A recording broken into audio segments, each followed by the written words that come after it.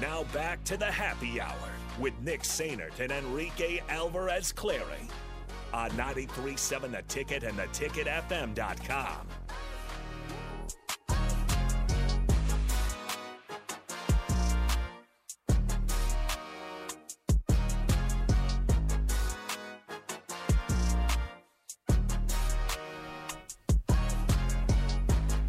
Welcome back into the Happy Hour, 93.7 The Ticket, theticketfm.com. Nick and Rico hanging out with you guys. A lot of excitement, optimism, curiosity surrounding Nebraska football right now, and I think rightfully so. There's a lot of reasons to be optimistic about maybe how this season could play out, especially with Mickey Joseph leading the way and things that we're hearing, as well as Bill Busch running a much simpler defense.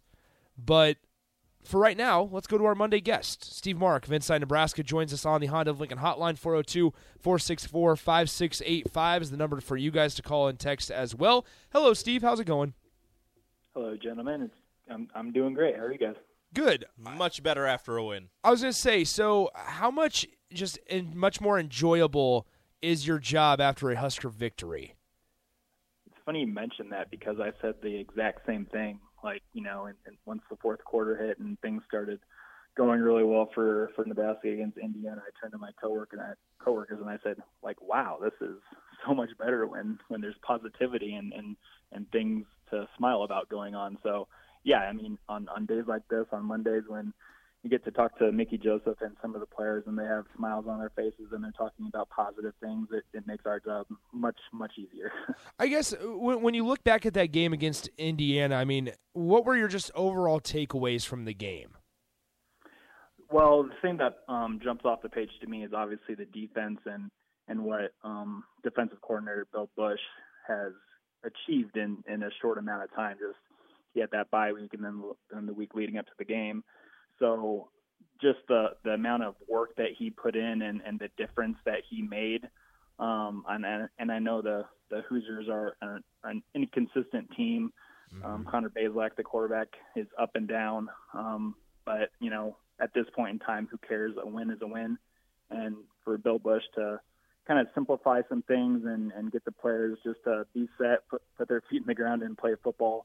It seemed simple, kind of day one stuff, but that obviously wasn't happening through the first four games. And for him to make the necessary changes to turn this defense into something respectable, at least for one game, that was kind of my top takeaway from the win. So you were talking about the defense. That was one of your top takeaways, and I don't know if you noticed it, but I noticed it right away. The defensive line getting a lot more push against the Indiana offensive line than we've seen in the last couple of games for Nebraska's defensive line. And I don't know how much of that is just being lined up in the right spot, but is there something else that you might have seen or a takeaway that you had from just the defense's effort and the vast improvement in granted it's one game against Indiana, but from the first four games of the season?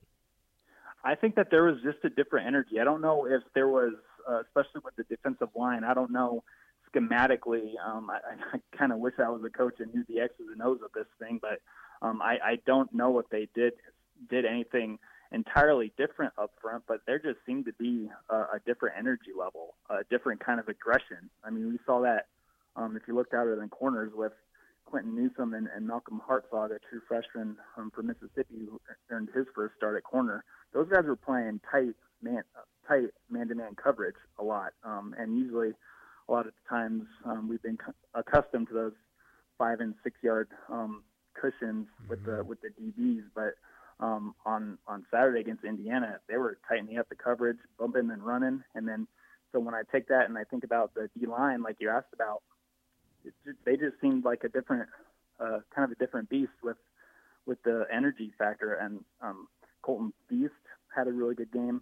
Ty Robinson, I know, was kind of he was talked about in the post-game press conference about just, you know, having a different mindset. And Mickey Joseph talked today about kind of letting him loose, telling Ty that, you know, we all know that he's a good player, but it doesn't seem like his aggression is always at the level where it needs to be. And I think it definitely was in Indiana that he had that tackle for loss and some quarterback pressure. So Yeah, I don't know if they did anything schematically different, but I think whatever Bill Busch did, he got through to Ty Robinson and with kind of that aggression factor, and I think that means a lot.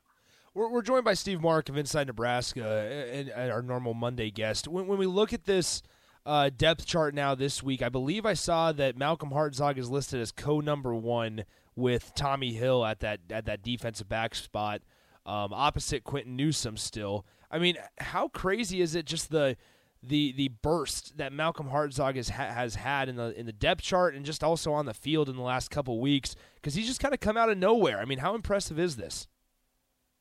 I was super impressed, and you're right. There was absolutely zero talk of Malcolm Hartzog for a long time here since he got on campus. But the coaches must have seen something that they liked in practice that allowed him to get his shot out there, his opportunity.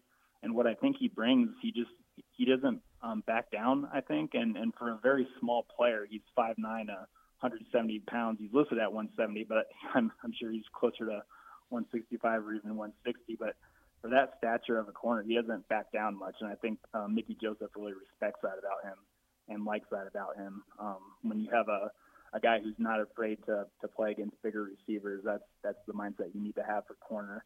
And boy, I just go back to the fact, like you said, he wasn't talked about a lot, much at all when he was in the preseason and especially early during the season. But he showed he had a pass breakup against Indiana, who was without their top two receivers in Cam Camper and DJ Matthews, but still, the Bush's defense played a lot more aggressively, tighter man coverage, like I said, and I think Hartzog has a really bright future ahead of him, and it's just going to be interesting to see how he grows and how he builds off this good performance. Because if these new faces start playing well on Nebraska's defense, it just speaks to the coaching decisions and the new blood, the fresh outlook with the new coaches. So I think it's a really cool story that Malcolm Hartzog is playing and doing well.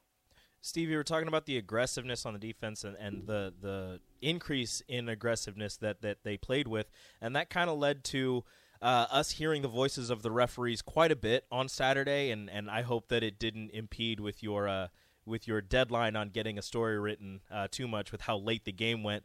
But the increased aggressiveness from the defense and the increase in flags, is that kind of something that you believe went hand in hand? Yes, absolutely.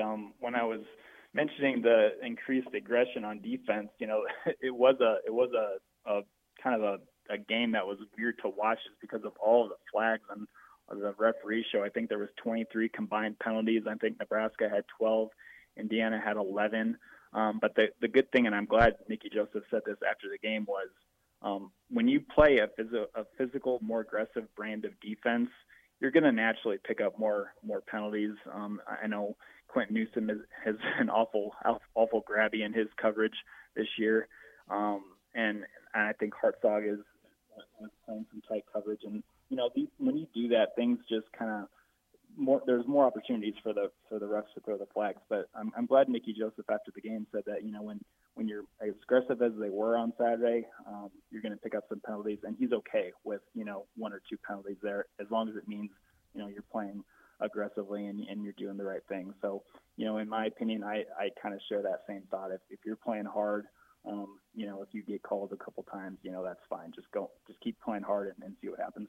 We're joined by Steve Mark of Inside Nebraska here on the Happy Hour. And Steve, I was talking to Rico in the last 30 minutes or so about how much I enjoy hearing Mickey Joseph speak and the press conferences and the details and transparency that Mickey Joseph provides about the conversation that he has with guys, especially where he talked about Casey Thompson today and how Casey and him sat down and he goes, listen, Casey's not special. Everybody's kind of on the same playing field here.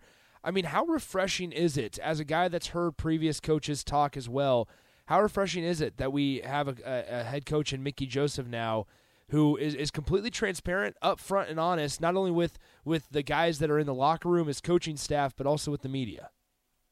I'm super, super impressed with Mickey Joseph, and I think he's handling this transition from receivers coach to interim head coach really, really well. And just from my career covering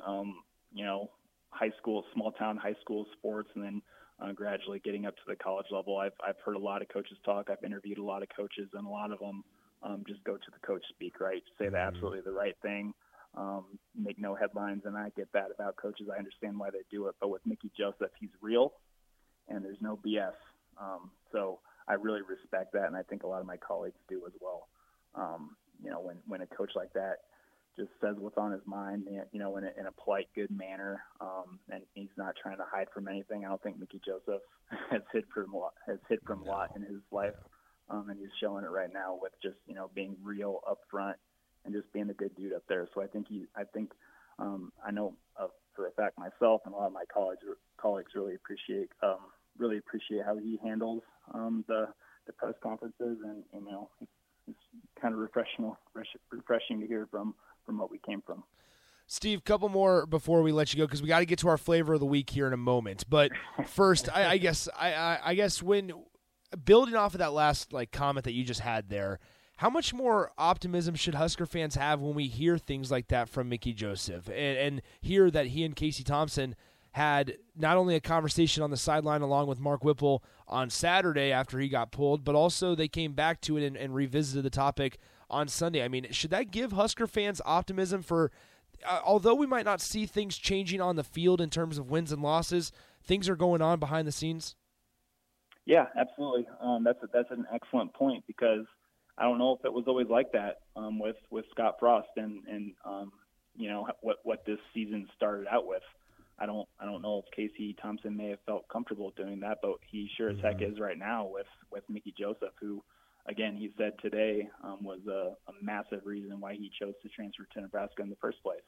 So when you have the head coach and the quarterback on the same page, and when they know each other and have such a strong relationship like Casey Thompson and Mickey Joseph have right now, that just, the optimism just goes through the roof. That's exactly how it should be, I guess is what I'm trying to say, because that just makes you confident that, when the head coach is on the same page as the starting quarterback, good things happen. And I think good things are happening right now, and they can continue to happen with Nebraska as they head to a winnable game in Rutgers. It's going to be tough. Rutgers is a tough team. They always are with Greg Schiano. But Friday night's going to be a winnable game, and win that. See what else happens in the Big Ten West. We know what kind of a wild ride the Big Ten West is going to be this season. So who knows what's going to happen? But right now there should be a lot of optimism with Nebraska fans, in my opinion. Yeah. All right, Steve. It's time to get to the flavor of the week. Rico's got to play his jingle, and then we'll ask you a couple questions here on the other side of it. You both love it, and I know it. Trev Alberts, he don't know anything about him. He might win here, have no fear. I wish that I could make him see. He's just the flavor of the week.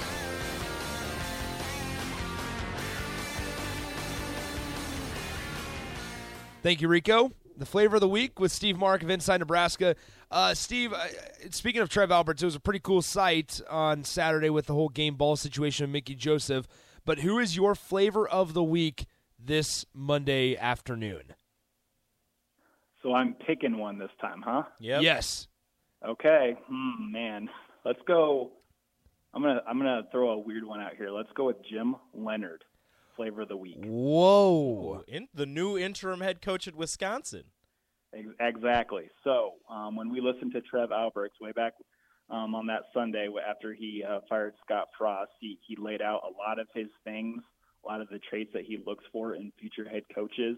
And to me, a lot of it went along the lines of that kind of spoke to Jim Leonhard. I think Jim Leonhard possesses a lot of that. He possesses a lot of head coaching traits, but one big one, and that's head coaching experience.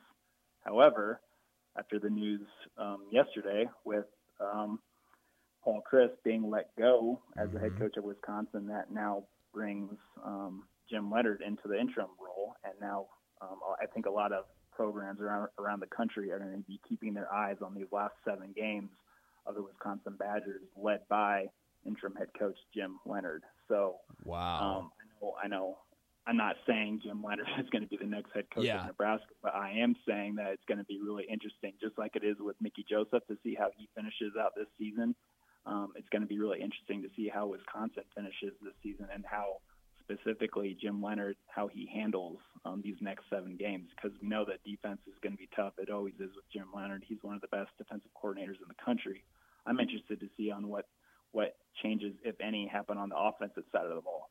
So, I mean, this is going to be his first kind of test as a head coach, just to see what a Jim Leonhard offense might look like. And now I know the pieces aren't there, and I don't expect them to be running the up-tempo spread offense anytime soon at Wisconsin. But I'll be keeping my eye on Jim Leonhard and the offense and what it kind of looks like going forward. So Jim Leonhard, just a little interesting development in the Big Ten West on Saturday with him rising to the interim head coaching tag at Wisconsin. That's wild. I didn't think about that. Okay, so speaking of the whole Wisconsin situation, what are your takeaways from the Badgers deciding to move on from Paul Chryst? Because I feel like the people that I've talked to, there's a lot of mixed emotions. I mean, I'll read this to you. I saw a tweet. It's from Matt Fortuna on Twitter. Paul Chryst is a Madison native and a Wisconsin alum. He spent 33 of his 56 years in town as either a kid, a Badgers quarterback, or the Wisconsin head coach. He was 67-26, 43-18 in the Big Ten. He won 3 division titles and 2 New Year's Six bowl games. He was also a 2-time Big Ten Conference Coach of the Year. What was your takeaway when you saw the whole Paul Chryst getting fired situation? Because they did get obliterated by Ohio State, and then they got obliterated at home by Illinois as well. So what was your takeaway? Man, it was pretty poetic to realize that Paul Chryst's last loss at Wisconsin came at the hands of a Brett Bielema. That's right. Football team. I mean, it's just crazy to think about. But with Wisconsin moving on from a head coach mid-season, I don't know, that doesn't just sound very Wisconsin-ish. You know what I mean? It just doesn't seem like they would be a program to do that. But, it did, and I found it really interesting that Wisconsin's athletic director, his first name is escaping me right now, but his last name's McIntosh. I think it's Chris. What's that? Is it Chris McIntosh? I want to say it's Chris McIntosh. Chris McIntosh. Yes, that sounds right. I was doing a little bit of research on him, and he was a former Wisconsin offensive lineman, a former first-round NFL draft pick. He didn't last too long in the NFL, but he came back and did some administration roles at Wisconsin and was bumped up to the AD level last year. And, he winds up firing a former Wisconsin quarterback in Paul Chryst, too. So you got some Wisconsin alum fire going on right now. But, I don't know. It really surprised me, I guess. I know Paul Chryst, a lot of people are kind of comparing this firing to when Nebraska let go of Frank Solich, just a really successful head coach. But, if you listen to McIntosh, and he had kind of trouble explaining why he did it.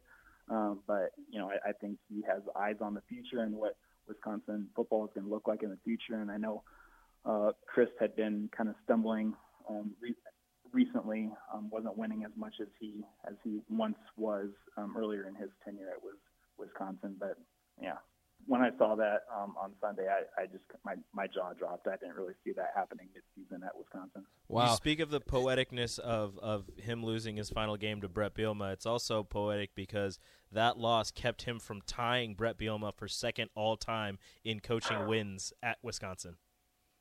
That's an amazing stat, Rico. That is nuts right now. I need a live camera, a live stream on Brett Bielema's office right now. I think the smile is on that guy's face. That's still second all-time behind Barry Alvarez. It is a good thing also, Steve, that you did not choose Carl Durrell as your flavor of the week. Oh, my gosh. That would have been a terrible flavor of the week. Go ahead. Choose the Colorado coach. Colorado, they are the worst Power 5 football team out there right now. It is bad. It's not going well over there in Boulder for sure. And Nebraska plays them to start the season, right? Yeah. Wow. That's true. And one name to keep an eye on is Illinois' defensive coordinator, Walters. I'm bad with first names right now. That's all right. I forget his first. Ryan Walters for sure. He's one of the getting to be one of the best defensive coordinators in the nation in his short career at Missouri and now in Illinois. So wow. one name to keep an eye on for Colorado, I guess, Ryan Walters, the That's Illinois wild. defensive coordinator. All right, Steve. Well, hey, I appreciate you hanging on a little bit longer than normal, but we have a good time as always. Thanks for the flavor of the week and all the thoughts on Nebraska football. We'll talk to you next week. All right. Thanks, Nick. Thanks, Rico. That is Steve Mark of Inside Nebraska. Appreciate his time as always. The flavor of the week this week for Steve was Jim Leonard, which I was not expecting that one. I was expecting a Mickey Joseph. I was expecting even a Brett Bielema. Like I maybe. Are you I was not expecting in? Mickey. I was expecting Mickey. Are you in the Brett Bielema boat? I mean, I don't hate it, but It would fit would it? in the Big Ten, absolutely. In the Big Ten, yeah, but would it? Nebraska's in the Big Ten. Whatever. I don't know. But all right, let's go ahead and take our final timeout. We'll be joined by Nathan and possibly Strick coming up in a couple minutes for the crossover. You're listening to the Happy Hour on The Ticket. Download our app by searching 93.7 The Ticket in your app store to stay in touch and listen all day long wherever you are. More of the Happy Hour is next on 93.7 The Ticket and theticketfm.com.